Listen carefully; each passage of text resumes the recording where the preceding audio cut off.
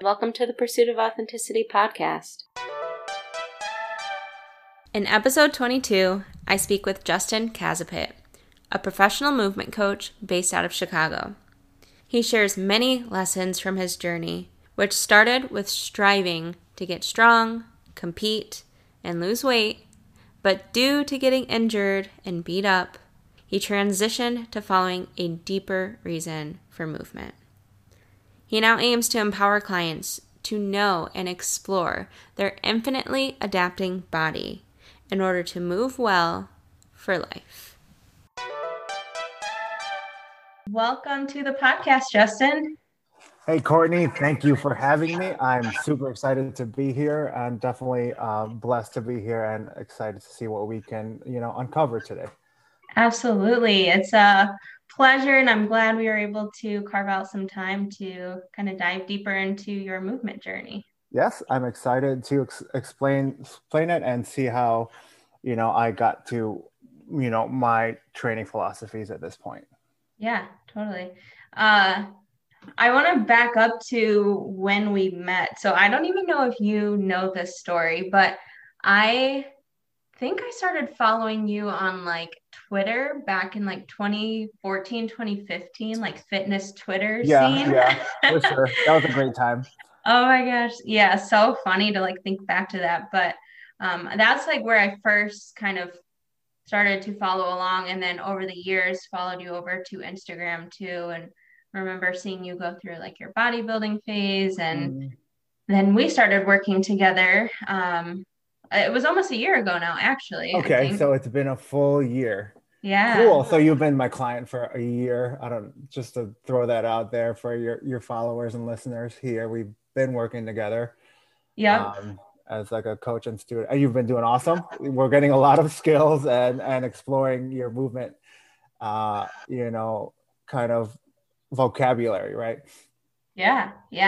A lot of wisdom gained from Justin. So if thank you. I appreciate it. Any listeners out there, you'll definitely take notes on what he has to say today. So yeah, what got you into, so like I said, when I started following you, you were kind of into like bodybuilding, but what really got you into, did you do sports in high school, or where'd your movement journey really begin? Yeah. So I guess if we want to go way back, I was always a relatively active, kid. My parents put me into sports and things like that. So tracing way back into how I got into just any physical training at all, it was through sports. So, as a kid, I was in martial arts, swimming, basketball, and I followed into football and track through high school.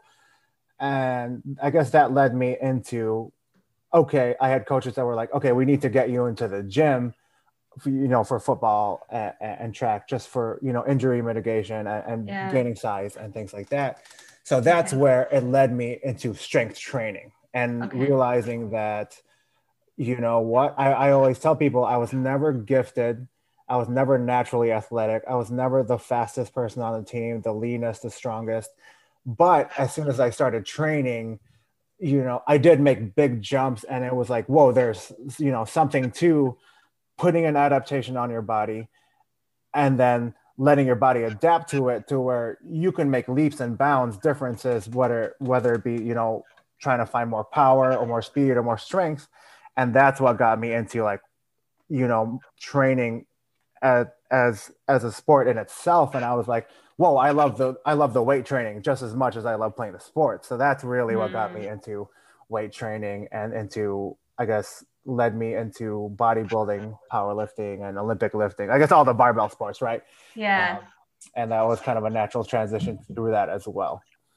Nice. So I like to hear that you had kind of a well-rounded experience in sports growing up. You weren't just specialized in one sport. I think that like our history of our movement kind of impacts where we go down the road. So you're not just like a slow speed or a slow strength athlete or like a powerful explosive athlete. You had kind of that well-rounded background. Yeah, luckily it was just whatever I was put into and whatever, like I said, my parents put into. But I'm big on that as well, especially being like, a strength and conditioning coach from that end. They're saying, yeah, there is this very specialized thought now. And it's more so even than 20 years ago, where people are putting, 3-year-olds in certain sports, baseball, things like that. And then, before they even get into middle school, they're having elbow surgeries and people are burning out. And I've noticed that most sports that people play when they're so young, like almost forced on into that they don't enjoy that sport anymore, or they're Yeah. injured before they even get into high school or college.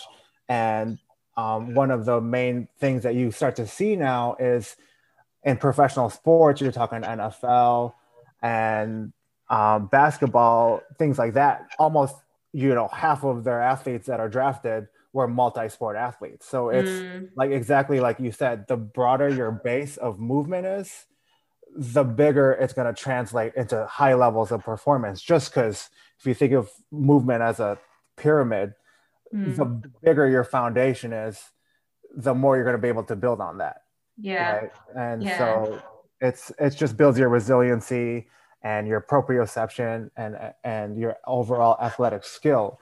I think that's huge, and I guess that's one of the things we can talk about where um, building your base can be, it doesn't have to be just athletes anymore. We can apply this Mm, to the person who's working at a desk for 40 hours a week. Like, okay, is it going to be best for that person to just start lifting heavy or mm, only do high intensity intervals? Those are the two things we really see in the fitness industry to kind of build to mainstream media, right? yeah. And that's kind of my message when it comes to training clients or talking to people about my practice. Yeah. Yeah, I think that's so important to that you focus on not only helping the client or athlete get to where they want to go, but educating them on like what is the best path for them to get to that goal. Because yeah, Right, maybe the person sitting at the desk all day long, it's not in their best interest to just jump straight to heavy lifting if they have like zero body awareness and don't even right, understand how to move their body. exactly. I definitely agree on that. And there are a few things that you start to realize too when you start working with general pop, and obviously there are just very common issues. And for most people, like, you just need to put them on the ground and get them to breathe correctly, or get them to Mm, even learn how to brace their core or spine. yeah. And if you can't do that, you should not be throwing that person under a bar. You shouldn't be teaching them Olympic lifts. You shouldn't be, telling them to do hard intervals if they've never even been able to walk for 30 minutes straight, right? So it's like, okay, what can we actually bring them down to where they're going to get a Mm, good healthy stimulus and we can build on top of that. I know yeah. everyone wants to go, full intensity at the get-go, but you know, like I said before, the broader your foundation is in terms of general fitness or even just general movement at all, is going to lead you to higher levels later, because you may Yeah. just be getting hurt, super specializing, like you said early on. Yeah. Yeah. Totally hear you. Um, is that something? So after you got done with all of your sports through high school, did you continue sports into college or? No, so that's a good question. When I finished high school sports, it was like towards the end, like maybe junior, senior year.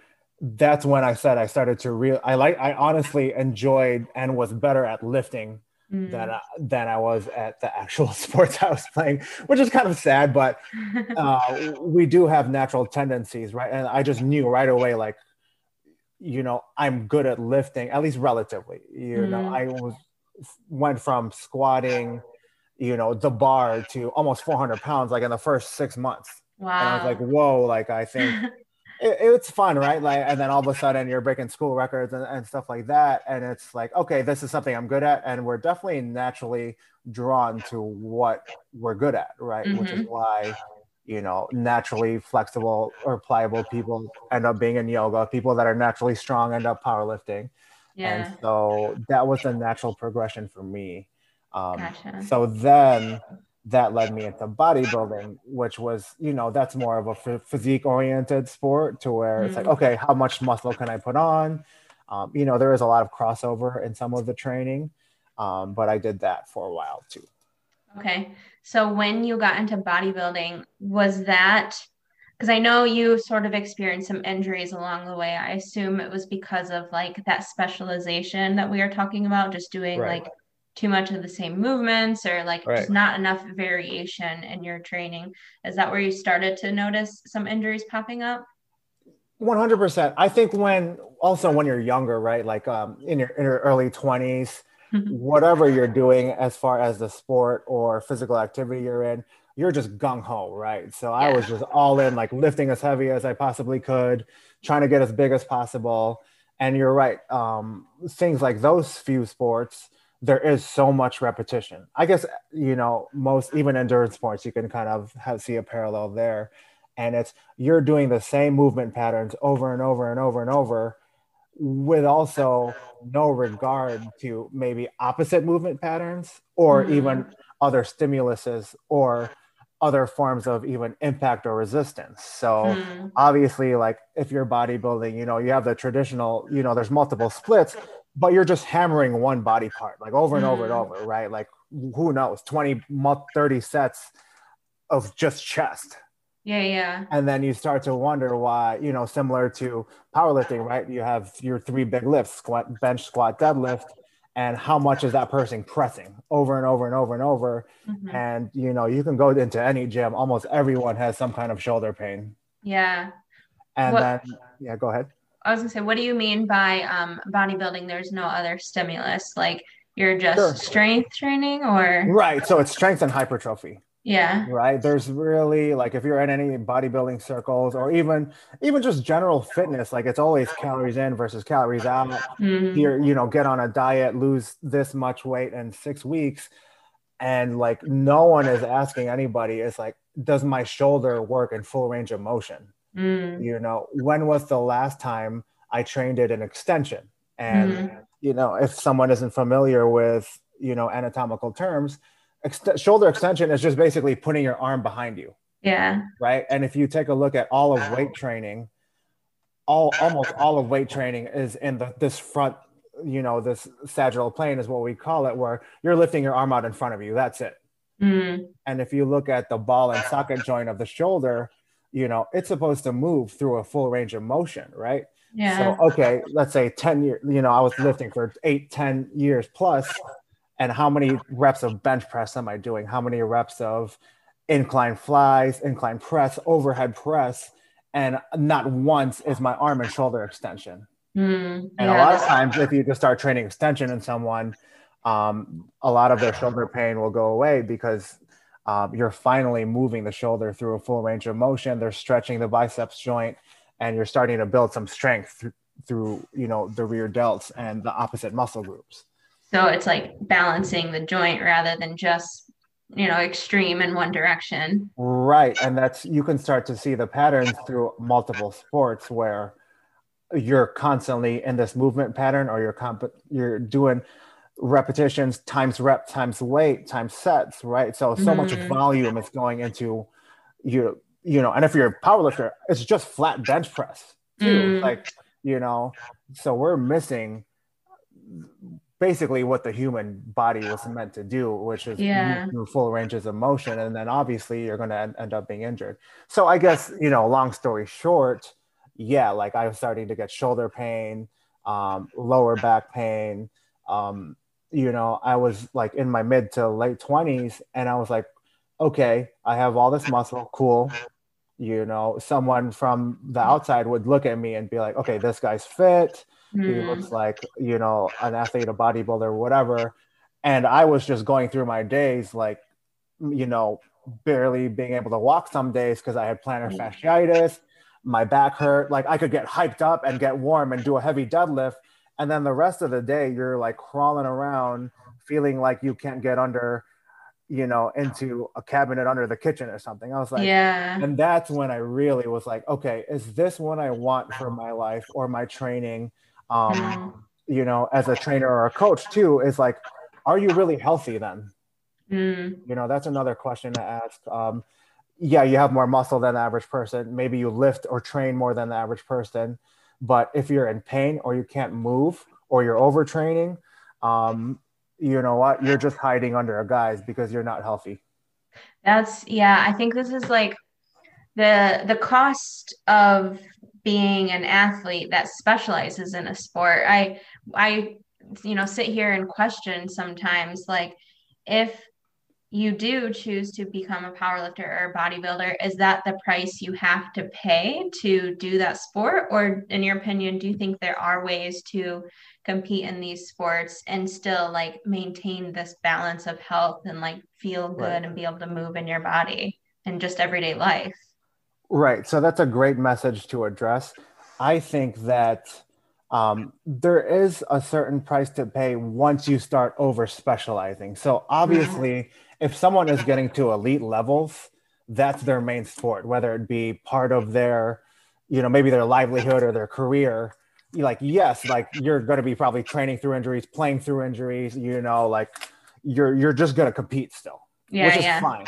yeah. But if we talk about percentages, like that's 0.0001% of the population. Mm, And it's one of those things you have to ask yourself, both as an individual and maybe if you're a coach or a trainer, is like, why do we have the average person that's just trying to be fit or in shape or healthy or happy? They're killing themselves to get a heavier squat or a healthy. heavier depth. Right. So is that healthy? Or X amount of, you know, pounds lost. It's like, okay, maybe you need a more balanced, healthier approach. Maybe Mm, you do need other forms of training. Um, I think as far as, is there a way to mitigate this? I definitely do think so. I think that, okay, here's something to ask yourself if you are, a lot of people label themselves, right? mhm. Like, okay, which I definitely did before in the past too. Like, I'm a Same. bodybuilder, I'm a power lifter, I'm an Olympic lifter, I'm a yogi, I'm a runner, I'm a cyclist, I'm a swimmer, whatever, athletic endeavor you choose to, apply yourself to that, Hmm. it becomes niche where I'm only this. And it starts Mm, to run your entire life. It starts to be your personality. It yeah. starts to take over your entire day and all you think about and all you do, right? Sure, which is fine. I definitely love passion, which is a huge thing, and being able to maintain a fitness program. Mm, But I think most people would benefit branching out into doing something the totally opposite. And mm, I've seen this in my clients, I've seen this in myself too. If you're, like I said before, most people tend to gravitate towards what they're good at and stick to it, right? Obviously, as a yeah. human. Yeah. So I think a yogi, once you get them lifting a little bit, maybe their Mm, practice is going to be better. Maybe they can brace more. A lot of people are hypermobile. Maybe they strengthening their core and their glutes. It'll help them in their yoga practice. And, yeah.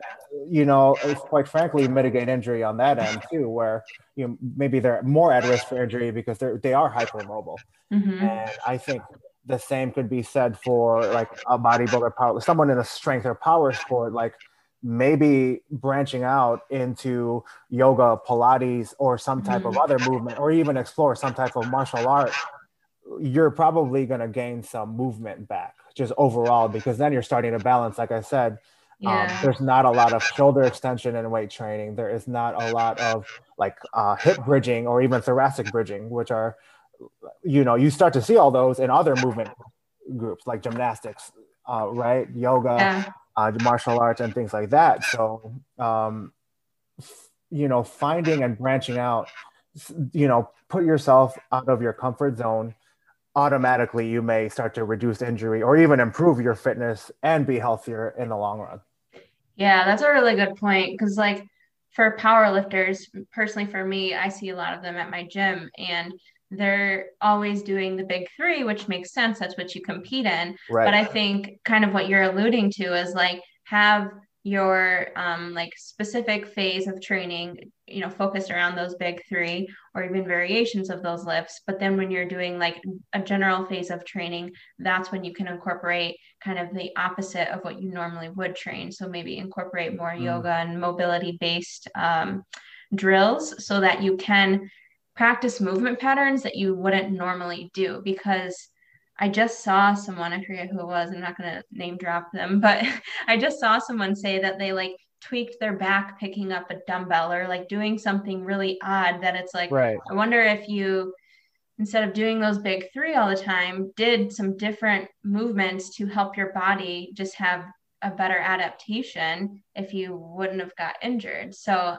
I think that's a really good point to just like don't get so sucked into specialization because you could potentially hurt yourself. But if you have that like generalized approach at some point throughout the year or however you cycle your training, then you could potentially mitigate just like little freak accidents from picking something up wrong. Yeah, right. And that, that kind of brings me back to my point where you're spending all this time training, right? You're gaining all this muscle. You're producing higher and higher weights in your big lifts or whatever, you're doing at that time. And then you get tweaked like picking a pencil off the ground, right? So it's like, so are you really training for health and fitness then if you can't just do these basic, body movements? And that's kind of where my strength training and the movement kind of meets in the middle where it, you were talking about phases and like, general prep and things like that, where, you talk about that in athletes where you're trying to build a big base that you can build on so that they can build skills and strength on top of that later. Right. And it doesn't even have to be a full phase of that. It could be like, hey, this guy deadlifts whatever 3 times a week, super heavy. Like, why doesn't he, do a few, bridges or like, even just a few yoga flows or some Cossack squats. And, so why don't you start moving your joints in other angles to even warm up? It could be, I really wish that's something I applied when, I was lifting really heavy. Cause, you could just get up there, do a few, warm ups with the bar and just start loading the weight. Yeah. I think that's very common. I think a lot of people do that. And I think in the end, you do pay for that. Yeah, it's more time efficient in the moment, but I agree. It's like I did the same thing. You have squats for the day. You're like, oh, I don't want to be in here 3 hours, so I'm just gonna do the bar, then Yeah, jump. just hit it. Yeah, quickly get to my working sets, and then you're done. You're like, cool, knock that out, and maybe for a year you see really good progress doing that, but then long term, is that really most appropriate? So. Right. And so we could even go back to that. Like, yes, you can probably get progress for 6 months to a year, maybe even more. And then what happens when, maybe your squat wasn't perfect, it didn't look good, or maybe you had some hip shift or like a butt wink, and maybe a little bit of ankle mobility or hamstring mobility could have helped that. So now you have to take 6 months off squatting completely, which I've done before. I'm sure most heavy lifters have done before. And so maybe you would have just been stronger 2 years from now, not taking 6 months off and going slower or taking care of other things before. So it's one of those things where, ask yourself like what the prerequisites are for this movement. Do I have them? No. Okay. If I don't, okay, can I address them at least on the side? I know you do want to still, most people still aren't going to completely get rid of heavy lifting, sure. But okay, what can I work on the side? And I tell people, it doesn't take a ton of time, because once you start realizing that I'm taking this many minutes of rest in between my sets, I tell people, why don't you just create supersets where between heavy deadlifts, power lifters take forever anyway, right? You could write a book in between the sets, 2, 3, 4, 5 minute rest. You could just hang out in 90-90 or have move through something while you're resting. Hang out in deep squat, hang from a bar for 1 or 2 minutes in between and just hit it again. So it's like, once I started to realize, whoa, like I can do something with my rest time and it's not going to be strenuous to where it's not going to, allow me to lift the heavy weight. Why not do mobility in between? There's so much wasted time. I wish that's one of the things I wish I knew before, that if I just did mobility for every minute that I was resting in between heavy lifts, like who knows how, what I could have done with that. And I do apply that to myself now and to my clients and people I work with. Like, why waste time just resting? Especially like, I feel like a lot of people in the like movement culture athletes, they don't like to sit around. They want to be like occupied doing something. So if you're like, hey, you can do this during the rest time, it's like, cool, I can be active the whole session. And if you think about it too, like a lot of the adaptations we're trying to find are, something to stimulate an adaptation, right? So you're lifting heavier weight, progressive overload, eventually you're going to gain strength and muscle, right? And a lot of these things that we apply to are just human adaptations. Mm, So just spending more time in certain positions, you're going to gain mobility there. It doesn't have to be, I'm going to spend 1 or 2 hours stretching. I know almost nobody wants to do that, right? But yeah. it doesn't have to be active or passive. I know there's an argument for both of them. Mm, Sure, but like you can just hang out in a deep squat while you're resting for a deadlift or like a heavy chin up or something like that. yeah. So finding ways to be efficient in your training is huge, especially I think in the culture now where you always have to be go, go, go. But find ways to apply it within your day. And I think that's huge on the lifestyle set as well. Yeah, just to be sustainable and not, like you said, have to take 6 months off and then have to rebuild from the bottom because that's completely shitty. That's exactly what I had to do in my Yeah, I've powerlifting had to do career. that multiple times. I went back from, squatting 500, 600 to the bar, I would say Mm. at least 3 or 4 times in my Wow, lifetime. really? Yeah, yeah. So I mean, any back tweak, right? It's like, okay, you have to start over. At least, Uh, maybe you'll ramp up really quickly, sure, but um, yeah, just to be what safe. yeah, rest it, address something else, and I guess that's another thing. Train around it. What are you going to do now? Mm. So there's a lot you can do and still strengthen your legs. There was multiple times where I completely backed off heavy squats, heavy deadlifts. I was moving close to 500 at the time, and I was able to pick right to almost where I was before within the span of 6 months of not doing each, just from unilateral work, heavy Bulgarian split squats, heavy Cossack squats, heavy pistols, Mm. and just even working ankle mobility and things like that, honestly. Wow, that's awesome. Yeah, so I tell people that you can really maintain a lot of strength doing single-legged movements, body weight movements. I think they're underrated for sure. Yeah, I that's something working with you I've definitely learned.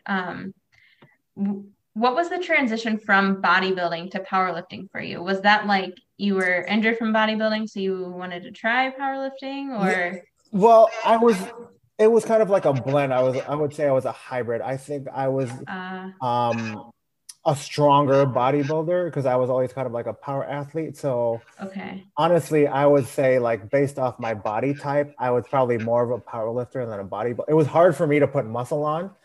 It was easier for me to be strong. So I was in the process of, okay, I'm done with Mm, bodybuilding at this point, and I was like wanting to get ready for a meet, and then I just couldn't do it. Like my shoulder couldn't bench anymore. I uh, could have done it. I could have pushed through a lot of pain and just really did it and just pushed it. My numbers were high at the time. And then that was where the shift came. And I was like talking to myself, for a while, thinking about like, okay, where am I going to go from here? I'm 27 years old. I have back pain. I have, foot pain. I have shoulder pain. Like, am I going to keep mm, pushing with bodybuilding or powerlifting? Or, it may mm, be better off.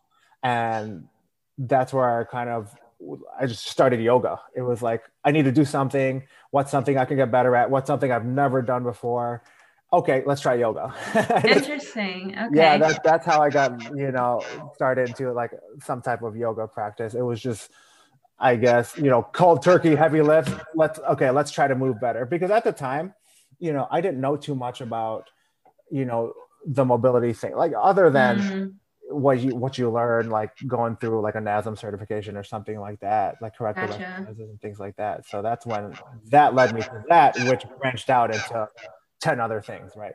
I didn't know that you had, like, I didn't know you dove strictly into yoga. I knew that you had experience with mobility, but I didn't know you, like, actually spent some time in the world of yoga. Yeah, I would say so. I mean, a few years on and off, I would definitely jump Hmm. into classes. It was definitely one of the first things where, I was a strength athlete. So, you get used to being one of the strongest guys in the gym or one of the strongest guys in the room. And it was one of those big kind of shockers where I was the worst one in every yoga class, for sure, by far, like not even close. And I Just would be so like, tight. yeah, and I would just be sweating. I was so heavy that Oh, holding, it's one of those jokes, right, where like a downward dog is a resting position, like yogis like to say, right? So I was just horribly bad at it, really heavy, breathing hard, sweating all over the place, and my mm, mobility was horrible. I already knew it, but then when you're in a class with other people that have been doing yoga for a while, you're like, okay, this is really bad because oh you no. start to normalize, bodybuilders and powerlifters, right? Which is, Yeah. a lot of them can't move either, to be Yeah, frank. yeah. And that's when I was like, okay, what can I do to get this better? And then that's when I really dove into the education and the application. Like, okay, what can I improve? What are some other training methods I can include in my training? And then that's what led me into, I was doing a combination of yoga, gymnastics, strength training, got into Mm. martial arts, like all within the span of a few years, Oh wow. to just really like for a few years there, my 100% goal was to move better. I Okay. did I did not touch a weight for almost 2 years, 2 or 3 years, Yeah, which is I crazy. it is. And I feel like anyone I talk to who has had a similar experience to you or myself as well, because like I mentioned, I had an injury and had to take 6 months off at least from like heavy lifting. It's like you almost have to experience that and feel what it's like in your body to just be like so restricted or so beat up and injured that you're just like, okay, I surrendered to the barbell and to heavy lifting. Like I really want to be strong still because like I know, yeah. heavy ass squat or heavy deadlift, it feels so good to just be like so powerful, but at the cost of, feeling like shit in your everyday life or just being beat up, you're like, okay, that's when I see people have this mindset shift of, I just want to be able to move well and feel good in everyday life. Right. And it's one of those things where you almost have to reach that point where, like I said, that sport or those lifts or whatever you're doing at that time is almost your entire being, right? Like Mm, I'm a power lifter. I bench squat, deadlift. I'm a bodybuilder. I lift heavy every single day. And then one day you either can't do it or your body's telling you not to. And it's yeah, like, I'm sure there are people that just keep going, which is fine, if that's what they want to do. But yeah, you start to see and feel the implications of that when really like it, and it doesn't have to be full blown like me where I just did, or I'm not lifting for 2 or 3 years. It can be, mm, let's take the weight off maybe 25%. We'll do 75% of what I usually work with. Or, out of like a 5 day training week, let's maybe take one day off and put either yoga or some type of conditioning, or maybe I'll learn kettlebells today where I'm moving through ranges of mm. motion here, or I'll take a class of some sort that's totally separate from whatever I do. And who knows, like you could still lift, heavy, quote unquote, but you may even have a longer training span. Yeah, yeah. I think that's just the biggest thing I see now as a coach is just trying to like broaden the mindset of athletes when they are so caught up in I want to be good at this one thing. It's like, yeah, but do you want to be able to do that one thing for the next year or for the rest of your life? Like if you really love it, then how can we set up your movement practice in a way that allows you to enjoy this for the long term instead of just Right. like beating yourself up session to session and then, burning yourself out or possibly getting Right. injured. And so one of the things that addresses both the burnout and the injuries, right, is the variety. And I always, Mm, that's one of my favorite quotes this way is, or favorite quotes to say is the body thrives on variety, variety of movement, variety of hobbies, of friends, mm, once you start to put yourself into one, box, it becomes so small and you're missing so much, right? mm. You could learn a lot from other people or, other athletes from other sports. And I think that's where a lot of my learning came in when I started to spend time with, people outside of the general fitness or general bodybuilding or general powerlifting, right? Once you start talking to, a yogi, a Pilates teacher, Mm. like a martial arts instructor, or, a rock climber, like there's so many other avenues of fitness versus going to the gym, burning calories or lifting heavy, right? So I know those are the few main things that everyone, is kind of mainstream, but there are people out there that do, these fantastic sports that have completely different mindsets than yours, Yeah, that's right? a really good point. And like when you do watch these athletes from different sports, you kind of see the crossover of like movement is just movement at its Yes, core. And that's like 100%. there was a podcast I think I listened to with Eric Helms, Iron Culture, and they talked Great. about like the history of lifting and how where it came from, like before, like the agricultural revolution, before there was machinery, and how it got started with like calisthenics, and even like I forget the date as far back as they talked about, but how Oh, calisthenics they've been doing since like ancient Greek times. It's definitely the oldest form of training for sure. yeah, it was just so interesting because that was the first time I really got a glimpse into like movement just as like before sports were really talked about. And it's like we started putting movement into boxes of like, okay, this is going to be soccer, this is Exactly. baseball, this is powerlifting. And it was just like, yeah, I think what you're alluding to is you just start to see how the body moves and like flexion, extension, and through the different planes in these different Rotation, yeah. sports. Yeah, And yeah. so and so once you start to understand that, you can start to bring that to your own training, right? Mm, And so we keep taking it back to sports because I always tell people like think of yourself as an athlete. Every human is some form of an athlete. You have a body, it works, and you're trying to get it to perform better or function better or look better, sure. Um, and okay, we should start training like one then. And you start to realize, okay, maybe there are other planes than this straight sagittal plane where I'm bench pressing, right? I'm squatting in this plane. Once you start looking at the human body, everything that you do has some either rotation or anti-rotation in it, mm, right? So that's punching, that's swinging a baseball bat, that's golf, that's tennis, that's kicking, and that's running. And one of the things that I really kind of really opened my eyes to, whoa, like there's rotation and everything, is that mm, when someone mentioned that walking is rotation.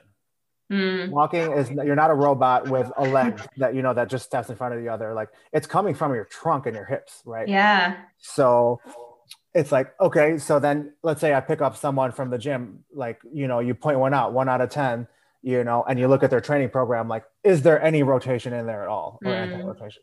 Probably not, right? They probably have bench press, they probably curling, and they're probably getting on a treadmill. mm-hmm. And then they're wondering why they hurt themselves shoveling or, playing a weekend sport.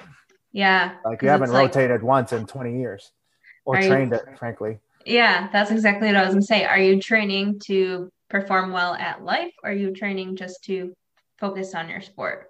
Which Right. is, yeah, I think it does just take experience of like I said, unfortunately, getting hurt or like getting to the point where your body is screaming at you, and it's like, Yes. this doesn't feel good. Please help me. For you to realize, okay, do I need to switch up my training, or how can I view training differently? So That's it. I'm not using the sport as a reason that I need to move my body. Like I'm moving my body because I know it makes me feel good and it helps me just feel better for everyday life rather than I need to be a pick your type of athlete in order to exercise. Does that make sense? Right, exactly. And that's one of the things you want to bring up to someone to really start to, ask them like what your goals are. And, Mm, if, and obviously most people will say, I want to be healthy. And it's like, okay, so let's take a look at your day or your week or your whatever plan or training plan you're doing.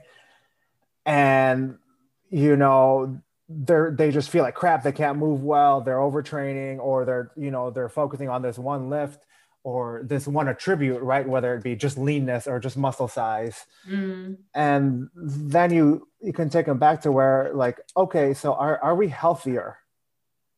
Because in the end, mm, like, we're all in kind of like the health and fitness industry, right? And it just gets sold as, you know, who can get leaner or who can get stronger, Mm. when really, um, you start to branch out, like I said, into other sports, into other avenues where, you know, it's less extreme, you know, if I could say Yeah. that, like yoga, rock climbers. It starts to be for the love of movement, or for the love of exploring. Mm. And then once you add a little bit of that into your training, you kind of get this broad base. Like, sure, I could be powerful, I could be strong, I could look good, and I could still move well. It's definitely Yeah. possible.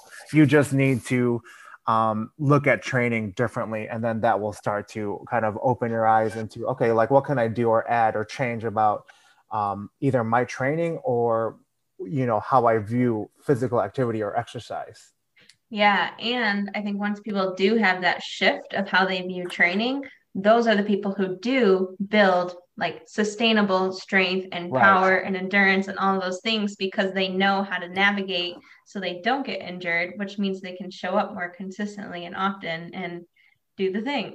Yes. And so the further I get into my career or training and coaching longer, once you really start learning from the top guys of each field, almost all of them continue to say that consistency is so much more important than intensity when it comes to Mm, high levels of elite performance.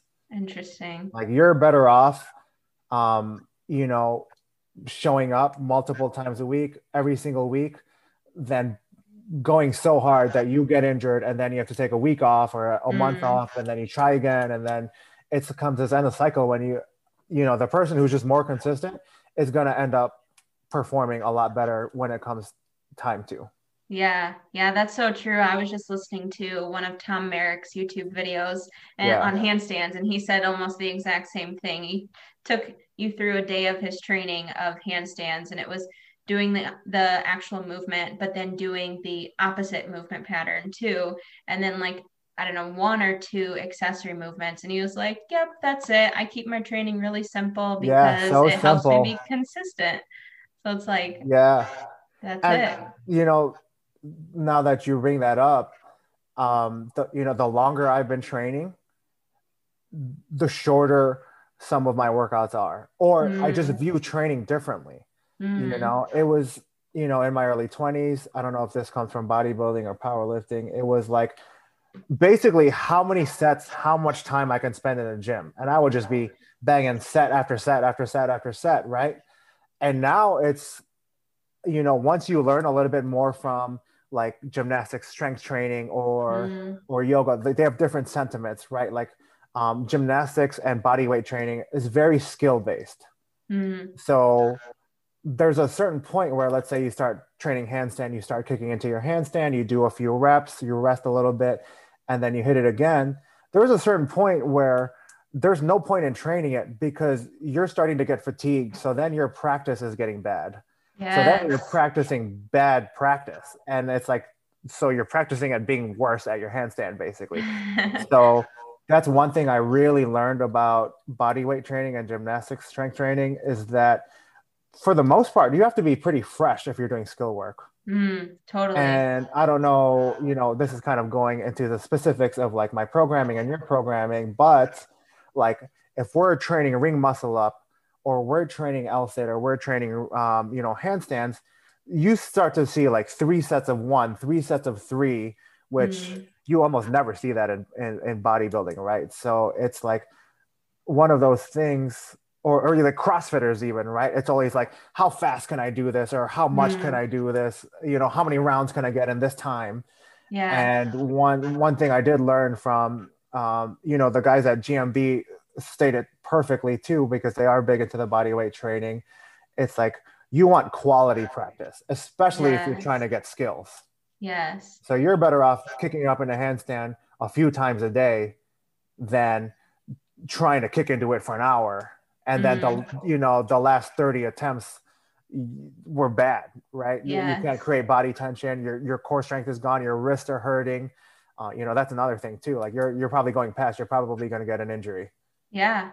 That's something the same lesson that you're speaking to is the book for listeners if you want to check it out, Overcoming Gravity. That was one of the big takeaways that Yes, I great got book. from that. It was like, okay, do you want to have an intentional, like good, I don't know, let's just say 20-minute session where you're completely focused, dialed in the whole time, you're doing clean reps, or do you want to do, 60 minutes, but the last 40 minutes you're just like, I don't really want to be here, and you're not even like focused. I think that makes a huge difference. Right. So then you're not gaining the skill. You're probably overtraining, and you probably should just rest, Yeah. right? Or do something else. Do mobility. Like, why does it have to be like more strength or more volume on certain muscles or more practice on one movement? Move on to something else. So that's another thing too, where it comes to like balance of your training. Maybe it is good to do work on multiple skills or goals at once, and Mm.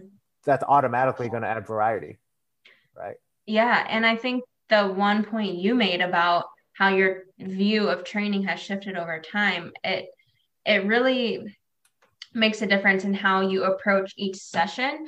If you are coming at it from like, okay, I'm an athlete and I want to compete at this competition in the next year, so Right. that leads you to like putting in all this work that you think you need to be doing. So like 2 or 3 hour sessions that are just like so taxing on your body rather than approaching it from the training is something I want to do for life. So if I get 20 minutes in today and I feel really good about it, that's enough for the day. And that's like just building your foundation for the rest of your Yeah, life. and you can still stay really strong like that. You can still stay really mobile. You don't have to do like 2 hour sessions, here and there. And quite frankly, like most people can't. And Mm, once I started realizing that, okay, you can break your training up into pieces. I know, from bodybuilding, right? It's like you have to be in the gym for like an hour and a half, 2 hours, and just hit the volume and, you know, get into the hypertrophy sets and reps and not let your body get cold. What I think it was when I got into body weight training, gymnastics, strength training, where it was longer rests, a few reps mm, here and there, and being fresh. And it was just a big shift for me, right? Like if you're used to like doing circuits or supersets and just like burning it being out. busy the whole time, basically. Yeah. And once I started to realize that, you can start to split your training too. I was like, whoa, I can do if I'm busy, I can do 3 sets of 3 muscle ups here in the morning, and then maybe I could do like 5 sets of 5 deadlift in the afternoon. Why does it Mm, have to be one full deadlift session? Or like, why does it have to be 15 minutes of mobility and then my training session and then like a stretching cool down? It's like mm, sometimes if I have, 5-10 minutes in between something, I'll get on the floor and just sit into a position or move into a position. And it's like, that's kind of training. You're still moving your body and you're still doing something, more than you would just sitting there. yeah. So And like like you, I always thought that you had to be, and I think this is a very common thing, like you had to be sweating when you left the gym. You have to be just dead, mm, fried, just completely, done to feel like you got a workout in, right? I know that's like the huge thing, yeah. but really you can maintain a lot of general fitness constantly moving throughout the day and constantly getting some training stimulus and moving your body in multiple ways, and lifting heavy a few times a week and doing mobility a few times a week. You can hold a healthy, happy, injury free body and still perform well when you need to. Yeah. I think that's just like what you were talking about earlier, and something that I know I've experienced. And, as we get older, we now see this younger generation coming into the gym. And I don't want to say making the same mistakes as us because, like, we're trying to guide them better, but they are like doing the specialized training and they're so young that they just feel good in their body all the time. So they Sure. have this like superhuman mindset that I could just push and do whatever all the time. Um, but that doesn't last forever. So I think like priming and helping them to understand how to have this variability in their training for a more like long-term mindset is going to benefit them. Right. And that's a hard thing to do when you are young, because I know that even if you told me that when I was 20 something, like lifting super heavy, I would have been like, whatever, dude. Um, but once you start to, show them that someone can possibly do it. Like if someone like me, I've been training heavy and I can still move well, I can still function, and I can still perform and, whatever, then it's like, whoa, okay, you can do multiple things. Like you don't have to only lift heavy, or you don't only have to do this. Like there's so much to be said from various forms of cross training. And like I Mm, said, you can really learn a lot from other influences. And that's why, you know, the big thing now is like if you have kids, like put them in multiple sports, get them like moving, put them in dance, put them in martial arts, because the bigger you can get the range of their movement, the more they're going to develop into higher levels at the end of it. yeah, yeah. I always say the same thing. Like I always say to my friends who have kids, put them in gymnastics because I feel like you get such a Yeah, broad base in that sport, like just a solid foundation. Um, and that's what one of my former coaches, one of my softball coaches, told me after I got injured from powerlifting. He was like, "That's why you need to play multiple sports because doing it's one true. thing is how you get injured." And I was like, "Oh shit, you're right." Yeah, and that's every sport. So it's like, yeah, we nitpick only from personal experience with like, being in the gym with bodybuilding and powerlifting, but every sport, you can look it up, they have a tendency for injury. Mm, It's different in everybody, but there is. It's there. Like most runners are going to be injured within a year. I think it's yeah. 90% or something like that, right?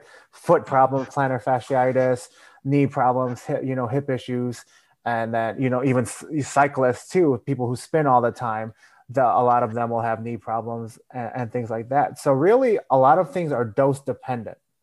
And if you Mm, start to think of exercise and stimulus as a dose, then you start to think a little bit differently, because your body can handle something up to a certain threshold. And then if you give it time to rest, it's going to adapt to that stimulus, right? mm, But if you're constantly hammering it over and over and over, and then you're not letting it recover or rest or adapt.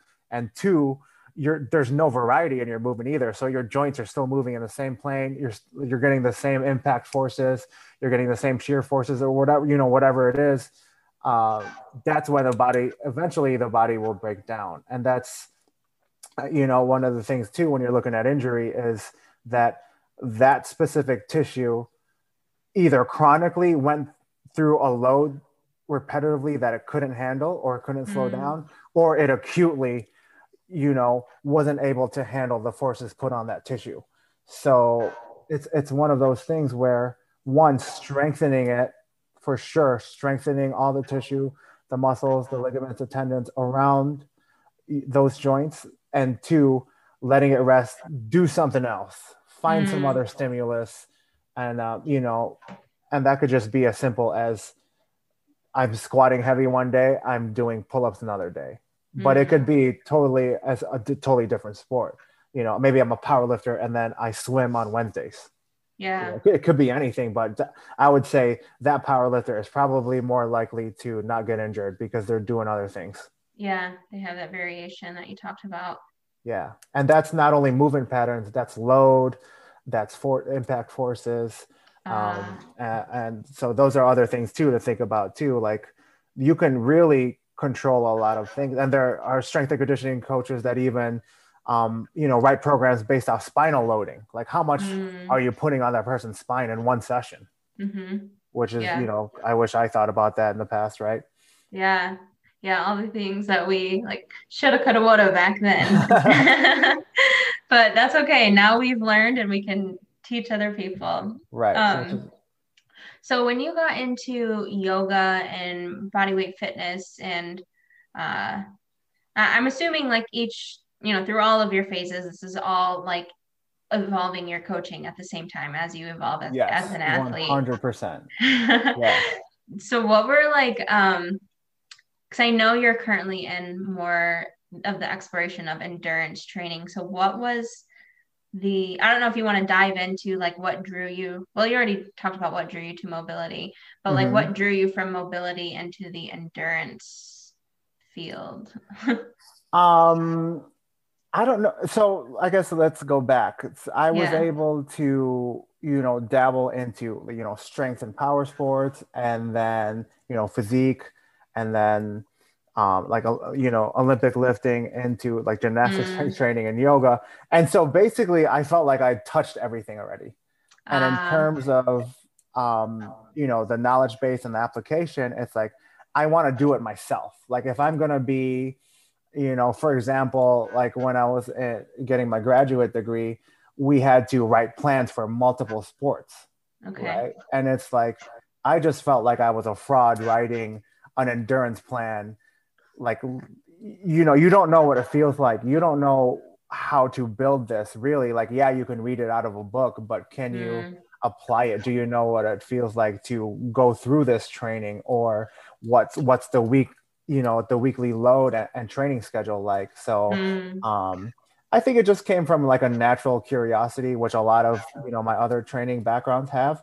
But there's one of those things too where, like I said, you need a variety in your training. One, because you're Mm. getting different stimuluses and or stimuli, sorry, and from then you're getting different forms of health and fitness too. Mm. Because like I said before, like, one, I couldn't move, and a lot of people that are heavy lifters, like, they don't have they have poor mobility, and then you could even say that those same people, they don't do any cardio, like unless it's time to cut weight, right? Yeah. Unless it's time to get ready for a show or make weight for a competition, and that's the only time you're gonna do incline walking on a treadmill, right? Or maybe So they'll do like 12 reps of their accessory work. That's yeah, endurance, the muscle powerlifting, endurance. endurance, cardio training. Yeah. And, and so really, like, is that person healthy, like cardiovascularly? Like maybe Mm. someone has a 500-pound deadlift and they can't, jog a mile without being winded, right? Mm. Which is fine. Okay, sure, specialize, get strong. But if you're just like an average person training, or just trying to be healthy, like, and then you have coaches or trainers that are putting them on a bodybuilding plan or putting them on like a heavy lifting plan, and there's no like zone 2 cardio, or it's all high Mm. intensity training. Like they Yeah. don't even have like an aerobic base to handle that. And so if we're talking about overall health and cardiovascular health, yeah, you need to spend some time in lower heart rate ranges and hang out there for a while to build, the left ventricle and its ability to, pump blood and oxygen to your lungs and muscles. And so that's huge, and no one's talking about that. That's one thing I wish I did some like low intensity cardio or like medium. What do you call it? Yeah, like not high intensity. Yeah, I guess medium intensity, whatever. Like Sure. the zone two you were talking about when I was powerlifting, but it was always for like weight loss purposes. Exactly. I wasn't thinking That's of the like issue. yeah, I wasn't thinking of like, oh, this is going to help with my recovery or just like my heart health. And that's the thing too. I think that um cardio is kind of demonized in strength circles, or Mm, even just in average population, right? Like running is like this horrible thing, right? I do think it stems from, one, if you're playing sports as a kid, like running is a punishment, right? yeah, So then you're already digging into, like, instead of being this fun thing that your body can do, it's like, oh my God, like I'm doing this painful thing and they're making me do it as punishment. That's yeah. one. And two, I think it comes from the mindset too of weight loss, right? Mm, Because, obviously that is the main form of why people exercise at the moment. yeah. And which, it is definitely a national issue, but people are doing cardio specifically for weight loss or for Mm, calories burned. So then you're only doing it for this specific thing. Maybe you're trying to change your body, maybe you're trying to look better, feel better about yourself. Um, and it's not about the activity in itself. And so most people don't stick with it. They hate it. Most people hate running or doing cardio at all. You hear that all the time. It doesn't feel good, and they're not good at it, yeah, right? yeah. And so if you go into like endurance circles, or you talk to a runner or a track athlete or something, it's like, and you ask them why they do it, and they're like, because it's fun. because I love it. Mm, And it's crazy to say that because, being from my background, but then you start to think about like trail running or people that do mm, marathons and things like that. Like they're outside exploring, they're outside at sunset or at sunrise, and they're up in the mountains or they're finding trails. And mm, then it's more of this thing of enjoyment. And those are the mm. people that really stick to it. They're the ones that have really good cardiovascular and endurance bases. It's because it's not coming from a negative place. I think most Yeah, people attach cardio to something negative as either punishment or trying to lose weight. yeah, And that's who knows, you may, if you end up falling in love with running, cycling, rowing, or something like that as a sport in itself, you know, then maybe you probably are going to lose weight in the end if mm, you're in a calorie balance, right? So it's or negative calorie balance. So that's the funny thing, that is like you have to get someone to love something first, and it can't be out of mm. punishment because they're just not going to stick with it. Yes, that's like a lot of people that I actually work with come to me to like heal trauma in their body from the negative relationship with movement that they were taught growing up. Oh So yeah. they had coaches that like burnt them out, pushed them into the ground in their sports, and basically just like beat up their body. And now they're like, I am scared to move my body. I don't want to get injured, or like, everything's just painful for me. And so it's like Yeah. reteaching that um, positive outlook on how movement can be a good thing and actually make you feel good and not just make you feel like shit all the time. Yeah. Or the other thing you talked about, it doesn't have to be just focused on weight loss. It can be because you learn to enjoy it. And there's like a curious, like adventure side to it of like learning more about what your body can do, or like going Yeah. outside, connecting with nature, and like all of those things too that can just be really good for. Right. And it's crazy that like once and just like normal, gym media or social media, that seems like so frou-frou to the average, you're scrolling through Instagram or whatever, and it's like, abs this, lose weight here, get on this Mm, diet for whatever.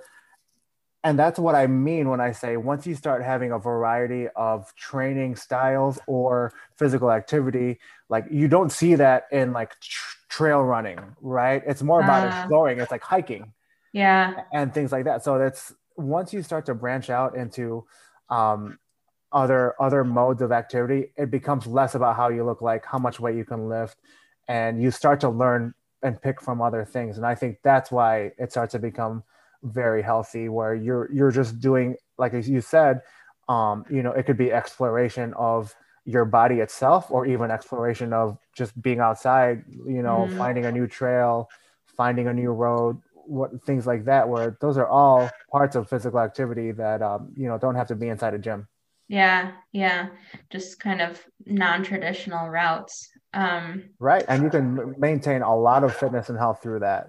And I tell people that, movement and physical activity existed long before any type of traditional gym setting or weight training. And there Yeah. was plenty of people that, they were healthy, they weren't overweight, they weren't trying to lose weight, but obviously it was more physical labor, or, it was just part of your day back then. It's like, okay, like, Mm, why can't we kind of go back to that, where movement is kind of its own right in itself, to where it doesn't have to be attached to either getting stronger or losing weight or burning calories. yeah. Just more like it's a part of your lifestyle to Exactly. That's feel it. good day to day.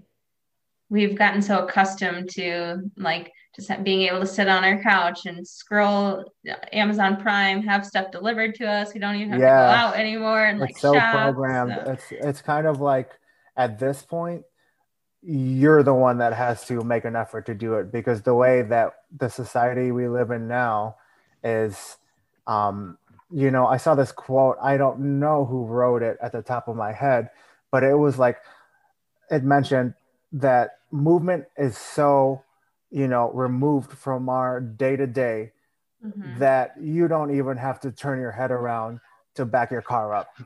Yeah. And if you Wow. talk about those extremes, you're like, wow, we really just don't move at all. So, That is crazy. I've never thought about yeah, that. it's true though. That's what a rear facing camera is so you don't turn your head. Wow. And you could find multiple examples of that, right? Yeah. Amazon Prime, Uber Eats, I'm guilty of using some of these things, but I do Mhm. make sure I get my movement in, that's for sure. Yeah. Well, I think that's what attracts people to move to warmer climates is so that they can like have a lifestyle where they just wake up and they go surf if they live Yeah. in California or Hawaii or whatever, or you live out in Oregon and Washington, you can go just hike mountains whenever you want. And Yeah. the the culture, the environment that you're in, uh, it determines so much about what type of mover you are if you do decide to move your body, because you and I both living more in like Midwest United States, it's cold so often and like Yeah. people are just like, I don't want to go outside. That it's like the only time they would get exposed to moving their body is if they actually do get into a gym. But then some people, there's stigma around like, oh, I don't want to go to the gym. That sounds like it's gonna suck because of Yeah. what they've learned. So yeah, so much education to shift. And Right. So at that point, like maybe that person doesn't have to sign up for a gym and do a traditional type of thing. Like, who knows? Maybe they can start doing yoga at home, mm, or, they could be like me and run all through winter. yeah, It doesn't have to be this specific thing. And it could just be like implementing like more movement throughout their day, like walk more, you spend time in deep squat, get a pull-up bar and hang from it.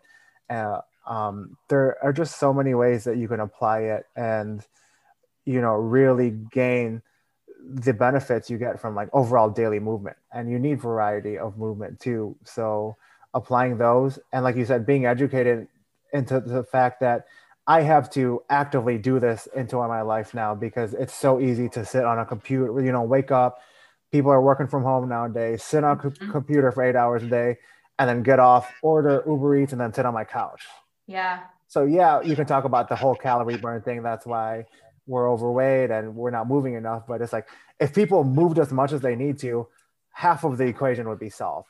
yeah. The other half is food, which is, another topic. But those are two things that are very unnatural in our life right now, that if we just take it back to like what the human body was meant to do, which I'm huge on, hmm automatically you're going to be healthier. A lot of the health implications that come with lack of movement, lack of exercise, or poor diet start to improve just from taking your body back to what it was supposed to be, or move Yeah, it how it's supposed to move as frequently, as often, things like that.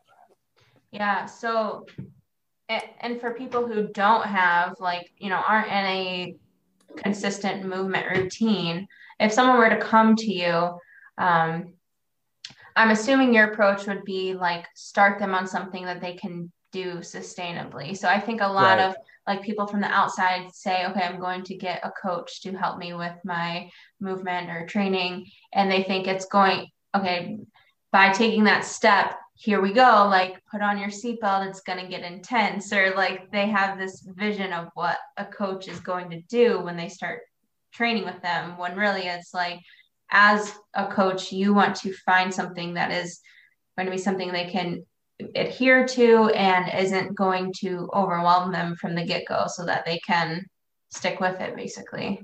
Right. And that's the thing too. Like, if you're a coach and you're working with someone, or you're working with general population, like your goal is to make them better. Mm, And that's, I think, something you start to see too when somebody is like new in the fitness industry, or new into whatever kind of coaching or teaching that they're in, is that they're trying to make all of their clients just like them. mm, Right. Like, okay, I'm going to take this 30-year-old desk worker, and he's going to be training 5 days a week, um, an hour and a half a day. He's going to do lifting, mobility, and cardio all at once, from sedentary for the last 10 years, right? Like, yeah. is that smart or applicable? I think you really have to figure out, like, get a background on that person, talk to them, know what their lifestyle is, learn what their stresses are, and have like an open feedback, like, okay, what can we do in your week or your day to improve your health or your movement, or get you stronger, mitigate pain, like for some people, like just doing a few squats a day and walking a little bit, like obviously they're going to be better off than not doing anything. Yeah. Yeah. So I think it's like not having the mindset that everything has to be so extreme or so regimented is something that I've taken away from, other movement practices, other outside of, the strength and conditioning realm. Yeah. Yeah. So when you start working with someone, it's like completely different for each individual. It's like you have to meet them where they're at kind of approach. Right. And I think that is something that, um, I take pride in is that, Mhm. okay, like I like to work with someone, like, okay, what our goals are, what can we improve? What do we need to improve? And what does our total week look like? And how can we apply it? Because there are some people that they still want to power lift, right? I have clients, they still want to power lift.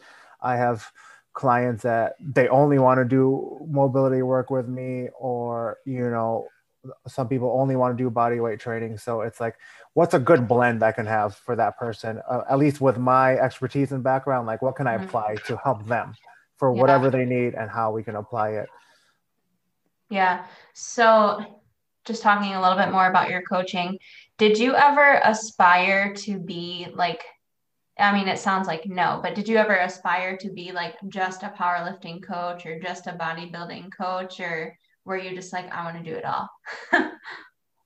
I think at the times, I might have been thinking like, okay, this is my sport. I'm going to stay in the circle for a long time.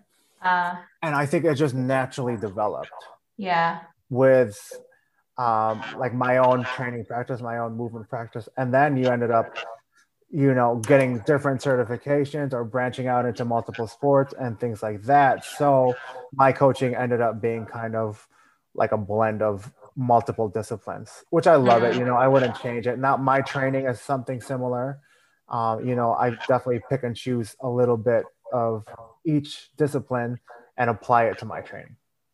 I think it's so cool that you have been able to do that though, because like, I mean, I come from a corporate background previously, so they're always like trying to specialize you in something to Mm-hmm. get you really good at that thing. But also, like, capitalism in and of itself kind of forces that too, like, specialize in this so that people can come to you and you can deliver that service. But with you, you've been able to like kind of generalize yourself across so many different disciplines that you can make new connections between all of these disciplines and see like what does this person truly need. Like you have dove into the world of movement, which is specialized but it's so vast that you can help people, like, you see things so differently than other coaches, I guess is what I'm getting at. Yeah, exactly. I definitely do think so because you can view it from a different lens, Mm, right? And so just even not only down to, I guess, even like training styles or a training week, down to like training philosophy and yeah. even the way someone speaks about it. Like I said, you can go all the way down into like regimented using percentages when it comes to powerlifting, or writing a strength block. And then you have the opposite end of the spectrum where, if you're into just strictly movement, or you apply yourself as a mover, Mm, they're 100% do everything on what feels good today, or find multiple ways to move. There's no sets, there's no reps, there's no weight. It's just, make your body feel good.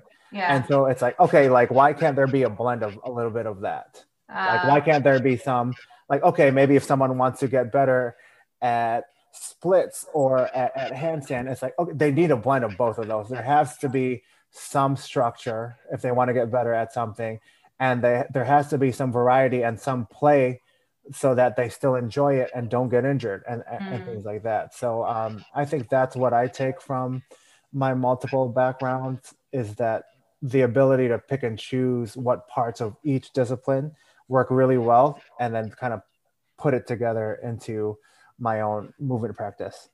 Yeah, yeah. That actually reminds me of the podcast I recorded before this. We were talking about autoregulation, which is kind of what you're explaining here, like being able to Right. listen to your body on the day of training and make tweaks to your training as needed. So maybe you don't train, at 85% of your max because you've had a really rough day at work or whatever, you didn't sleep well, so you're kind of stressed. Um, but she was saying that she never really applied autoregulation when she was powerlifting because of the mindset of powerlifting culture Right. is Like like, you have to hit this number because the sport is based off numbers. well, that, and she said that, like if you listen to your emotions or like whatever was going on mentally and you didn't adhere to the program, it meant you were like mentally weak too. And so there was Sure. like that outlook that was affecting. And she That's also, every sport. yeah, Or, that's, you could even say that's just like American culture, right? Just like, mm, I need to be working as hard as possible all the time. yeah, And as I said earlier, if you look at, you know, the high levels of any athlete, it's like there is some kind of undulation in their training. Nobody is going 100% all the time.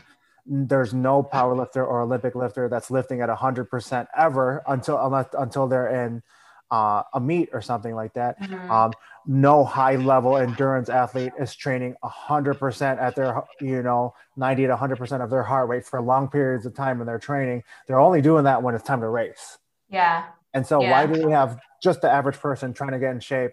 They're in their gym going 100% every single day and then wondering why they're injured or not seeing results or not sleeping well or they're overly stressed, right? So that, that's another concept that you could talk about too is um, look at all the stressors in your life and all of those are still coming out of the same bar, right? yeah. That So like was, every oh, little thing I do is taking away from this bar, whether it be, I'm trying to start a business, I'm in school, um, I'm training, I have, whatever, I have a 9 to 5. And mhm, let's say I didn't sleep well, it was super stressful at work, and, I'm super stressed out.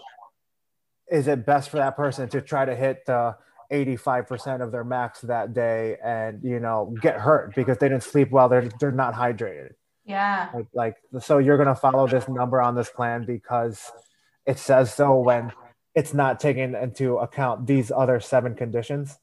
Yeah, that's like a huge thing that I learned while working with you was just like stress accumulates from everything. And I know it sounds like 100%. it, Yeah. like now saying it, I feel dumb that I didn't like make that realization before, but like, It's a huge factor. And if you think about it, really, forms of training is a stress, right? mm, Strength training, endurance training, cardiovascular training. You could even say mobility training based off the level of it. And so, and what you're talking about too there is the intensity, the frequency, yes, uh, and what are those things um, applied to your life as well. And it's funny because you can make correlations between kind of parallels with training and your regular life too. yeah, You have to think about the intensity, the frequency, or the duration of, let's say I was working on a project for 8 hours today. Like, yeah, mm, that's going to drain a lot of, my mental and physical energy. Or mhm, I didn't get enough sleep. That's another stress, and then weightlifting is a stress.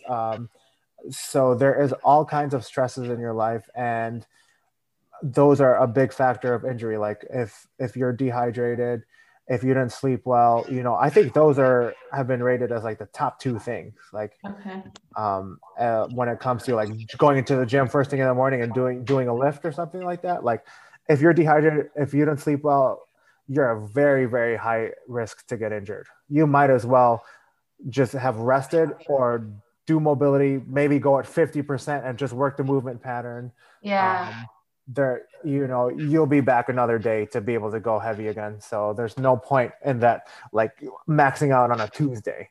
Yeah, it's like I think it's hard to get out of that mindset of like this is what the program says, I'm going to stick to it. I want to like, be dedicated to my goals, but like I said that was one huge thing working with you. I was like stressed from all these other things outside of training, but because I was viewing because I took my CSCS and became a certified strength coach, Mm-hmm. I remember like reading the graphs of like, okay, this is, you have the stress, recovery, adaptation cycle. Yes. But in my head at the time, I'm thinking like, okay, stress only applies to training because I'm reading it in my strength and conditioning book. And so like, yeah, and making that realization, it just took me like years later, and I'm like, Yeah, I mean, me duh. too. I think that as you do develop and get older and train longer, you Mm, have to start mitigating that, and you start to get busier too. Like if it's very situational, and that's what you don't get mm, too when you're working with people. It's like, okay, maybe this person, they've been sedentary their whole life, and they work a desk job all day, and maybe they have four kids at home, and then you're gonna write them out a plan like they're like a 20-year-old bodybuilder, right, yeah, with like no job, yeah, right? So they're gonna be at the gym 6 times a week, cardio, empty stomach for fasted cardio in the morning, and then they're gonna come back.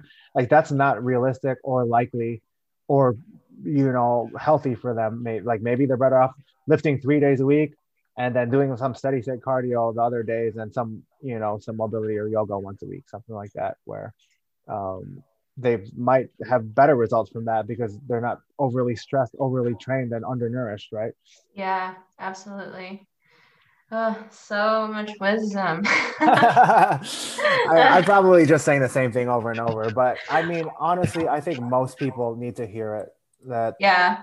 it's it's just very opposite of what most people think of when they think of health, fitness, or overall, physical activity. It's almost always how many calories can I burn? Can I spend more time in the gym to burn off what so and so what I ate? And then there's Mm, no positivity in there at all. There's no yeah. like, hey, I want to go to the gym today because I want to, learn how to do a handstand, or I want to explore what can my body do today. What Mm-hmm. can I climb something? Can I learn a new sport? Can I do a new activity? It's so many people have such a negative mindset or connotation with physical activity, and that's why I think most people can't stick with a program or aren't successful with it. Mm, Is that there's no enjoyment, and it's not coming from a positive place. Once you start to yeah. switch that, it's like, whoa, look at what your body can do. And that was one of the biggest things I think from shifting from bodybuilding to gymnastics strength training is the effect that you get from gaining a skill, Mm, right? It's like, yeah, you do get PRs with a barbell, which I love that. It's so fun to get stronger. I think once you learn a skill that you've been working on for 3 months, 6 months, maybe even longer, it's like this huge thing. Like you want to celebrate, the first time yeah. you get like a 5 or 10 second handstand, or your first muscle up, or it could be anything, right? Like my ankle stayed down on a pistol squat. It's so freeing and kind of energizing and motivating in a different way. That's not, hey, I lost 5 pounds, right? Mm. Yeah, it's like delayed gratification, but for something that you have a positive relationship with, like it's not coming from that like self-hatred. I need to make myself smaller to Right. I feel need to like change worthy. myself. I need to change something. It's like I'm learning a new skill. I'm building something. I'm doing all these little pieces of this movement so I can get the full movement here later. Yeah, yeah. And it's like not only are you like I think I just put a post out about this the other day, but not only are you like developing the skill of a handstand to be able to do a handstand, but like how does that affect you in other areas of your life too? Like I mentioned, being able to do a handstand teaches me like how to exert control, but also like let go. And that's like a skill I apply in Oh other yeah, areas of my life too. for So it's sure. And that's what I mean when I say different forms of training teaches you something different outside of the mm, physical aspect of it, right? yeah. Like for example, like powerlifting, you have to get amped up for one rep, Mm, you know and then for something like a handstand, like go ahead and try to be amped up, take pre-workout and do a handstand. Like it's yeah. not gonna work. You're not No. gonna do it. Yeah, so it's one of those things. Or like or jump into a yoga class too, where um, you have to be able to control your body and mind and your breath or your, Mhm. your core in different ways, and you learn something totally different. And that's something now, like exploring endurance training, bodybuilding and powerlifting are very, you know, get hyped up, do this heavy set. Mm. And endurance training is like, how long can I hold on to this feeling of like, maintaining this heart rate for an hour, 2 hours? Yeah. They're two totally different kind of mental strengths that, unless you do either side of them, you're not really gaining the benefit of that either. It's almost meditative in that Mm. sense. Okay. What have been like the biggest takeaways from endurance training so far? Well, I would say that's definitely one of them. It's like Okay. the ability to clear your mind for like an hour, right? Like, Mm. and when lifting, it's like you're not doing one lift for a whole hour. So Yeah. um, if you're staring at the clock, or you're looking at your pace or your heart rate too often, it doesn't move. So Mm. really, it's like I said, there really is a meditative aspect to it, where maybe you should just like enjoy being outside Mm. and just run for a while, and then who knows, you check your clock, you're 5 miles in, right? And I think that's something that really came from endurance training, from the mental side of it, Okay. is like, you don't have to be in a lot of pain or anything like that, where, because I do mostly like lower heart rate training, Mm. but it's the ability to be patient too, where if you're doing circuits, AMRAPs, or whatever, it's just all go, go, go, go, go. And like being patient, letting the miles build up, and letting the adaptation of that come slowly, is definitely something I would say I've learned from like endurance training. Mm. Patience. I like that. Um, so what, now that we've kind of covered all of your bases, we've dove into, I guess like tell us a little bit more about like your biggest influences across, I don't know, the various disciplines, or like who has influenced you the most in your movement journey. Sure. I would say, I mean, I could go based off of each type of sport and training too, Yeah. but I guess let's start with like endurance training, like Dr. Phil Maffetone. He's like the creator of math training, like low heart rate training, with Arthur Lydiard. In terms of like gymnastics strength training, Coach Christopher Stummer is the Yeah. coach who created GST, and I think he was the original gymnastics coach for like applying it to CrossFit and things Mm. like that. As far as like strictly end range training, mobility training, I am certified in FRC, which the creator is Dr. Andrea Spina. Yeah, I love listening to him speak. He's a genius. And Mm. Greg Cook with FMS, as far as just movement, as far as like general movement and different types of training. Mm. I would say, the guys over at GMB do really well. Ido Portal is one of basically the godfather of movement in terms of getting it to the masses, right? He was Mm. touted as, coaching Conor McGregor for fights and things like that. Yeah. And I would say, like, as far as like kettlebell training and things like that, like Pavel Satsulin, he has great stuff. I definitely recommend like his books and Is things. he the strong first guy? He is, Okay. yeah. So he's Okay. basically touted as basically bringing kettlebells to the U.S. Okay. Straight up Russian dude. It's exactly how he talks, in his writing, his tone. Nice. It's so funny, but Nice. um, he really has good stuff on stretching and things like that. He's another guy where like, yeah, he's not a massive dude. Like that wasn't his goal. His goal was strength and power, right, with a kettlebell. But he has Mm. full splits. He has full pistols. Like, this older man can, move Wow. way better than most 20-year-olds. Yeah.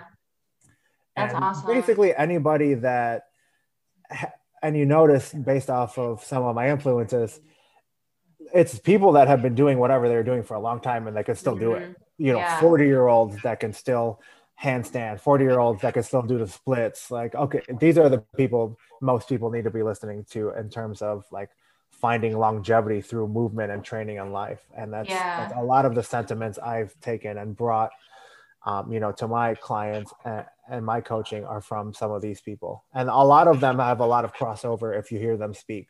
Oh, Most that's of us good. need more movement. They all agree on that. That's for sure. Yeah, yeah, as we've been discussing. Um, so maybe tell listeners a little bit more about like the type of coaching that you do. Do you offer like certain types of packages or in Sure. case they're interested? Yeah, so I do most of my training on like a one-to-one scale. So I don't have pre-made Mm, packages or anything like that. So, someone just should email me, reach out and say, whatever, these are my goals. I want to get better at movement. I want to apply mobility with my powerlifting. I want to get better at so and so skills. And I basically do monthly programming and constant check-ins, constant feedback. And I'm big mm, on, I say my training is kind of movement based, where you attach your videos and I give you feedback based off of that, and then I write your or your monthly program based off of that. So I do like to do a movement assessment. If it's your first day with me, attach these videos. What's your shoulder extension like? What's your overhead flexion like? What, can you bridge? Can you forward fold? Can you mm. pike? Can you straddle? Just like a combination of some of the assessments that I like to take a look at and see, okay, where can we improve from here? So it really is a blend of some of the FMS stuff, some of FRC stuff, some of, gymnastics based just total positions. So it's just overall general movement, which I find that if we take a look at it, most people can improve on most of these things, Mm. and improving some of these movements like shoulder extension, overhead flexion, automatically they're going to be able to move better through whatever type of training they're doing or lifting or sport they're doing. Yeah. And then one other thing as a client, I'll add in, Sure. you do the weekly like feedback too, which is really nice because it just prompts like um self-reflection for like, are you enjoying your training? What have you done really well this week? Where can we improve? And just uh helps you get a better glimpse into like kind of that area we were talking about earlier. Is there a lot of stressors happening in your life that's Right. distracting you from training that maybe you need to alter the frequency that you're approaching the week or the intensity that you go about your training and make modifications so that you can just stick with it and be consistent week to week. Right. And that is something that, I added in. Yeah, like you said, like a weekly check in and reflection, because, sometimes, yes, people do enjoy getting a plan and just doing it. I think that once you start to slow yourself down and really start to, like you said, auto regulate, how do I feel today? What are my stressors? Is something nagging, which, sometimes if you're doing a certain type of sport, or you're, bodybuilding, powerlifting, and you're just trying to hit numbers, it's like my shoulder hurts. I don't care. Like I'm going to bench still, which Yeah. is like, if you're doing that and you're trying to do your full body weight on a handstand or a ring muscle up, it's like, okay, maybe we don't have the same kind of give there, because you're putting all of your weight and you're stressed and you can't hold a good body line and you're going to be sinking into your wrist. Like maybe Mm, you're better off either deloading somehow, or maybe cutting the sets or reps or time on your hands or something like that. For maybe it's just that day, maybe it's a whole week or a whole month. yeah. That's that's exactly what we did. I had to the whole month Yeah. of December. I was like, rest. I need to chill out because I have all these other things that are happening outside of training. And it's hard to be honest with yourself sometimes in those reflections as an athlete because you do want to just Right. keep chasing forward to those goals. But it is important for longevity to know like when do you need to kind of hit the brakes a little bit to be able to stick with it long term and not injure yourself, from burnout and put yourself out of the game longer than you need to be. Right. And that's, like you mentioned, that it's so easy to ignore it, especially if you're trying to work for a goal. Right. But in Mm-hmm. terms of longevity, sometimes it is better to just give yourself a forum to let yourself speak on it. Yeah. Right. It's so easy to ignore it. And so, you know, on our training, I give you a space to do it. It's like, okay, these are the questions. Like, how are you feeling? What do you want to improve on? What were your struggles this week? Sometimes it could be just writing it down for someone. Yeah. And then you take a look at it and it's like, whoa, maybe I am a little bit burnt out, or maybe this elbow has been nagging me longer than I thought. Like, what can I do about it? So you self-reflection with your training is huge. I think that that's one of the things that most people can add into their training. Yeah. Sure. And Yeah. once you start to understand that, you can start to balance yourself a lot more when it comes to your training, have less injuries, start to undulate your intensities a little bit better, and balance it out with your life too, which is Yeah. something that we like to talk about. Yeah, absolutely. Um, are there any like books or anything you would recommend to listeners if they do want to get into like the sort of training that you practice, or just anything that has really impacted you along the way that you would recommend? Yeah, sure. So I guess multiple training books, right? If we're going to go on the actual act of physical training, um, anything by Pavel Tsatsouline. He has Mm, a book called Relax and to Stretch, Enter the Kettlebell. Those are really good books. The Overcoming Gravity book, I think, is one of the best books when it comes to gymnastics strength training. yeah. Dr. Phil Maffetone has great training books on endurance training and overtraining and things like that. Mm, Mark Susan, Primal Endurance is another one. Um, in terms of, I think, like habit, lifestyle, or how the human body developed or how the human mind developed, I really love the book called Sapiens by Noah Yuval Harari. So, yeah. such a good book. Um, and there's another book called The Awakened Ape, Okay. where it's basically talks about all of the things in our society at this moment that are causing us to have all the problems that we have, which is, Mm, lack of movement, lack of exercise, lack of sleep, lack of sunlight, yes. and foods. And like, these are things that, okay, so if we're talking about health, why aren't we talking about all these things too? They all play a role. They all definitely play a role. Yeah. It's not just calories in versus calories out anymore. Yeah, it's like a huge broad Huge picture. spectrum. Yeah. You can be lean, like, based off the picture or a mirror. But that if you're stressed out, you're not sleeping well, I've worked with people that, their blood levels are horrible, or if they've had a heart attack Mhm. at 40 and they're at regular body weight, right? So Yeah. what's a common stressor there? Like, they're super stressed. Yeah, exactly. So Um, putting that guy on a diet is not going to do anything. yeah. What would you do in that situation? Like, do you just approach it through movement and just like helping them to calm down through movement? Yeah, so I would say, based off, kind of the one-on-one, I think having a reflection of, okay, what are your goals? What in your life can you improve for your health? Mm, And what are definitely movement and exercise would help someone's stress, but you need to start working on your sleep, or you need to start making better food choices. And we need to start looking at the whole picture, because like just looking at exercise isn't going to be the end all be all for that person. I see. So you would just prompt them to make time for that self-reflection and kind of probe them with some ideas of where they could improve from the bigger spectrum of health.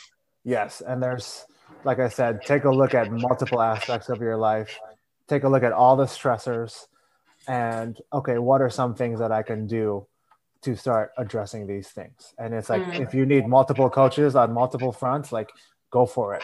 Or if yeah. you need to further your own education, start to read more about sleep. There's books on sleep now. James Nestor's book on breathing is a Yeah. really big one now. So I'm glad that some of these things are starting to be brought more to like the mainstream health and fitness field, to where people are starting to look, okay, it's not just in the gym anymore. It's like, what am I doing outside the gym?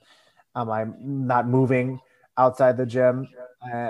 And things like that, because there's been studies out there where they compared people that work out 5 days a week, an hour a day, and they sat all day, right? So Mm, those people, even though they're on this regular workout regimen, they were still at higher risk for all mortality risks, wow. right? So like an hour in the gym isn't going to fix all your problems. Yeah, yeah, that's so true.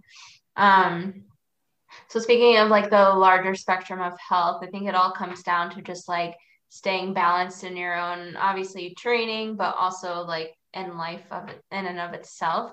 So Right. how do you try to stay balanced in your life? So in terms of balance, it's definitely, I think, something that you have to constantly adapt to whatever your situation is. Mm, And that's almost similar to what we talk about when you're talking about auto-regulation or self-reflection, right? I always tell people, I always say, go, let's go back to your goals, right? So mm, if we take a look at your priorities, what are your top priorities? Okay. And then, these are the things I need to spend the most time, mental energy, physical energy doing. yeah. Okay. And so once I start to do that, okay, maybe I can start to get rid of some of these things that aren't just good for me, or they're wasting my time, or they're not helping me in these goals. And then Yeah. take a look at those goals. Um, what is the time period for these things? What is the importance of these things? And maybe sometimes balance means something different to, different people at different point of their lives, Yeah. right? Like, are you in the last 3 months of grad school? Are you studying for a test? Are you trying to start your business, right? Like, if you ask those people, like, is your life balanced? The answer is no. Like, they're all of their balance, quote unquote, is into that one thing. But Mm, it has to be undulated too. So just like training, right? There's one day it's just going to be a hard day. There's a lot of volume, or there's, I'm lifting really heavy, 90% of my max that day. The next day, you're not going to do the same thing. So I right. think it's time to look at the scales of what you're doing things on. Okay, maybe I do have to grind really hard, work 10, 12 hours on my business today. Tomorrow I'll rest. Or maybe I'll just do work for, a little less this time. Or maybe I just need to sleep a little bit more this day. So Mm, um, I think it's balancing that on top with your training. So I mm, know that if I have a long work day and I don't sleep well and I feel it in the morning, it's like maybe I'll just go a little bit lighter. Maybe I'll do mm, one movement today, few Turkish gut ups. Maybe I'll just do mobility. And so yeah. it's balancing all the stresses in your life. And you know there's stress, there's good stress, there's bad stress. They're Mm, all stresses, and your body still needs to recover from them, your mind still needs to recover from them. So it's learning. Like I said, I use the word undulate. Basically it just means that you know you're going high intensity or high frequency at some points, and you're going low on some points. And I mm, think when it comes to balance, I always tell people, like, you can't do everything extremely fast, extremely hard all the time, forever. yeah. It's not going to happen. You're going to burn out. Something is going to give. You're missing something somewhere, or you're not going to recover, or you're not going to sleep well. Um, and so it's like I said, finding your priorities and then balancing your life out like that. I always, go back to, like, okay, we have this bar. Everything is going to take away from it. Where do I want to put the most time, whether it Mm, be my training or whether it be, your life? And that could be on a big scale. Like, what do I want to accomplish in 1 year? What can mm, I accomplish in the 6 months? And then take it down to, like, okay, what is my focus for this month? Maybe most of this is going to take my time, and then take it all the way down to the day or the hour. yeah. It's like, Yeah. okay, I worked an 8 hour day. I need to spend 1 hour uninterrupted with my partner or with my Mm, family, mhm. and things like that. So it's take a look at multiple scales, what your priority is, and work with what my priority is at that point in time. And Yeah. that's really where you find balance. It's more managing everything you need to do and all of your interest and time, um, and putting the time and effort where it needs to be at that moment. Yeah. That's a really helpful answer, I'm sure, for many people, because it's like you don't get that from like a gym trainer normally. I mean, you're not a gym trainer, but like, that's just such a good like life advice answer for people to kind of reassess, do their own reflection, and figure out like how can they make life feel more manageable instead of feeling like they have to take on, so many things and try and be Superman or Superwoman every day. And then that leads to burnout and just life or training or whatever. And it's not sustainable. So, Yeah, right. It's not sustainable. And yeah. so I guess another book I'd like to mention is, it's called The One Thing by Gary Keller.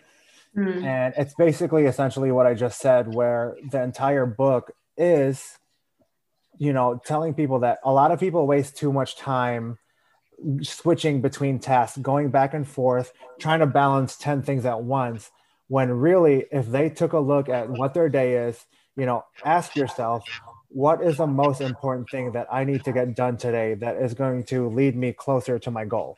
Mm. And what is my most important goal at that moment? And so I have to wake up in that morning and do that, because you Yeah. can fill your day with a bunch of things that aren't going to lead you to that goal, and then the whole day is over. Yeah. And And then you you're can just, rinse and repeat that, and then it's like this big goal is in the back of my head.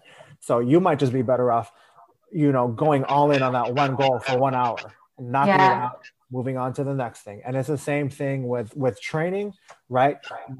At this time I'm doing front squats, whatever, and then the next thing I'm gonna move. Or for this, and that's why I say you have to do it on multiple scales too. For Mm. these next 3 months, I'm really going to focus on my handstand. And there's such a big parallel with training and life, is that you Mm. can't do everything all at once. If I was trying to do 7 skills at once, trying to get my endurance better with running and trying to get my max up on my deadlift all at the same time, I'm just going to go nowhere. Yeah. I needed to spend time, 6 months. Okay, I'm working on mobility here predominantly. Not to say that I never lifted or never did cardio or anything like that, but Mm. predominantly, most of my time needs to go to whatever, ankle Yeah. mobility, or most of my training. Every time I'm fresh, I'm hitting handstand because that's my number one goal.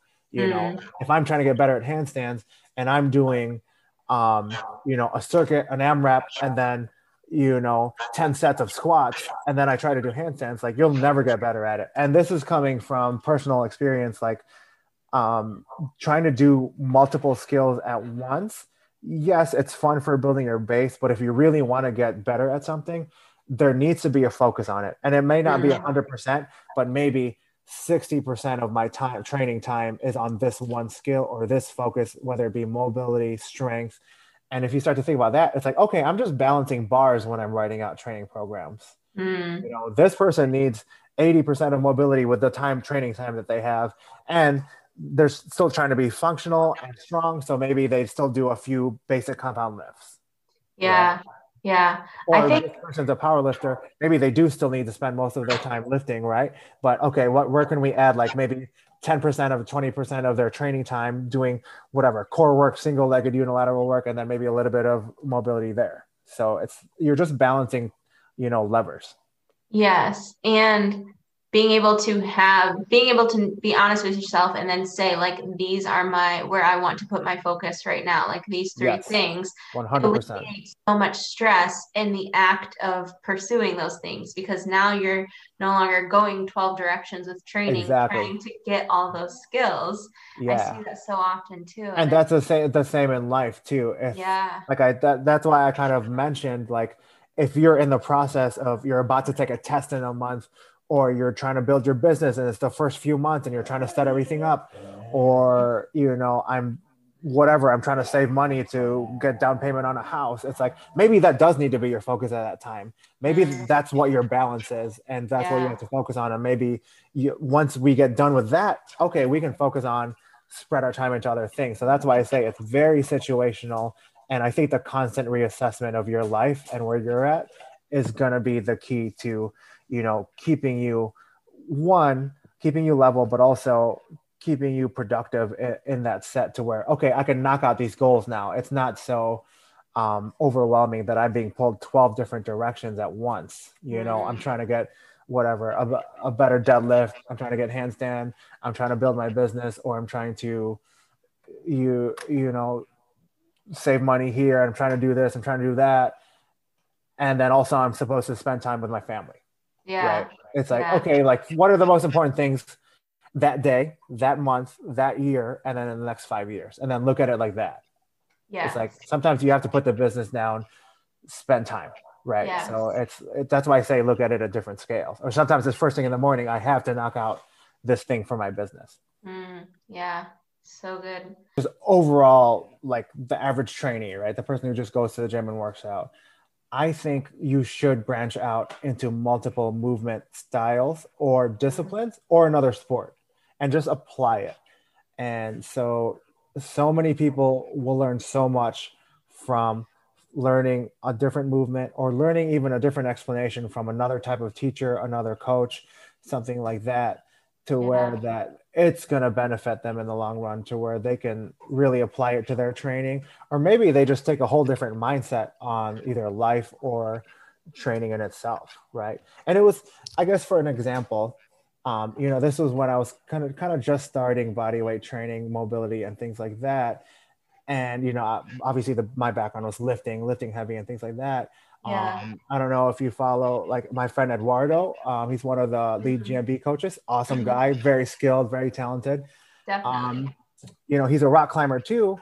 And then like we were just talking, discussing, and he was one of the first ones where we were talking about like fitness in different ways where you had all those memes like in 2013, 2014, or before that, where if you don't squat, you're not a lifter, you don't even lift, Yeah. right? You need to squat a heavy barbell, put it on your back, squat up and down. And Yeah. then one of the things he mentioned to me was like, if you're a rock climber, you don't want bigger legs, Mm. right? And I was like, it was such this weird concept for me. I was like, oh, there are people out there like they don't want to have bigger legs. And it was kind of like this thing where if you're someone who lifts, right, you kind of make fun of people with small legs, but it's like Yeah.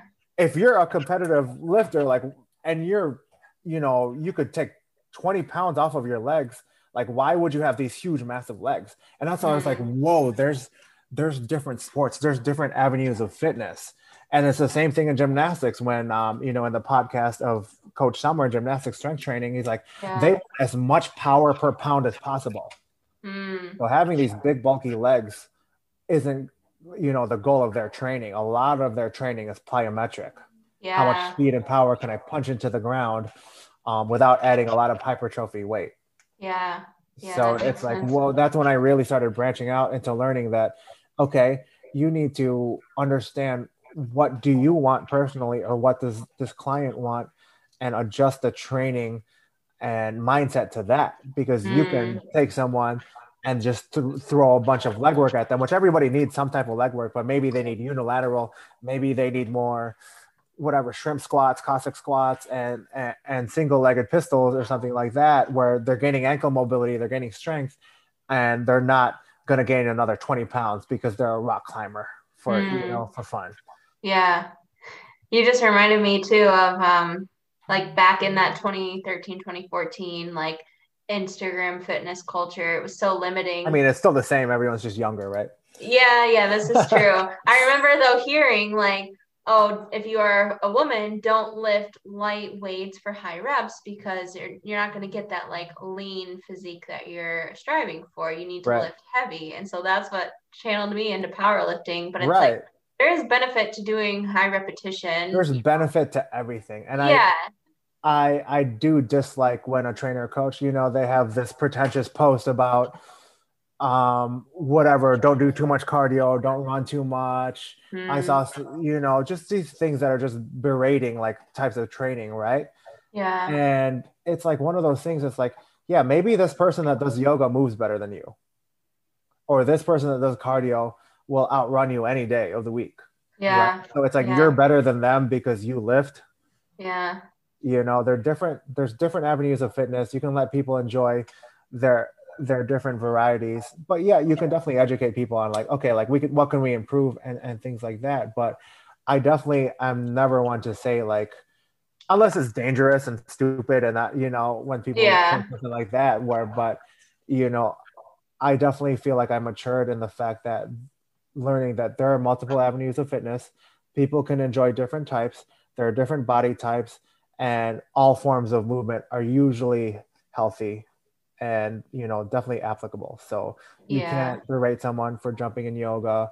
You can't berate someone for, getting on the treadmill, and you're not better than anyone for whatever sport you choose to do. Because I know once you're in a clique, right, you kind of like make fun of everybody else that mm, is doing the opposite, which is yes. kind of crazy.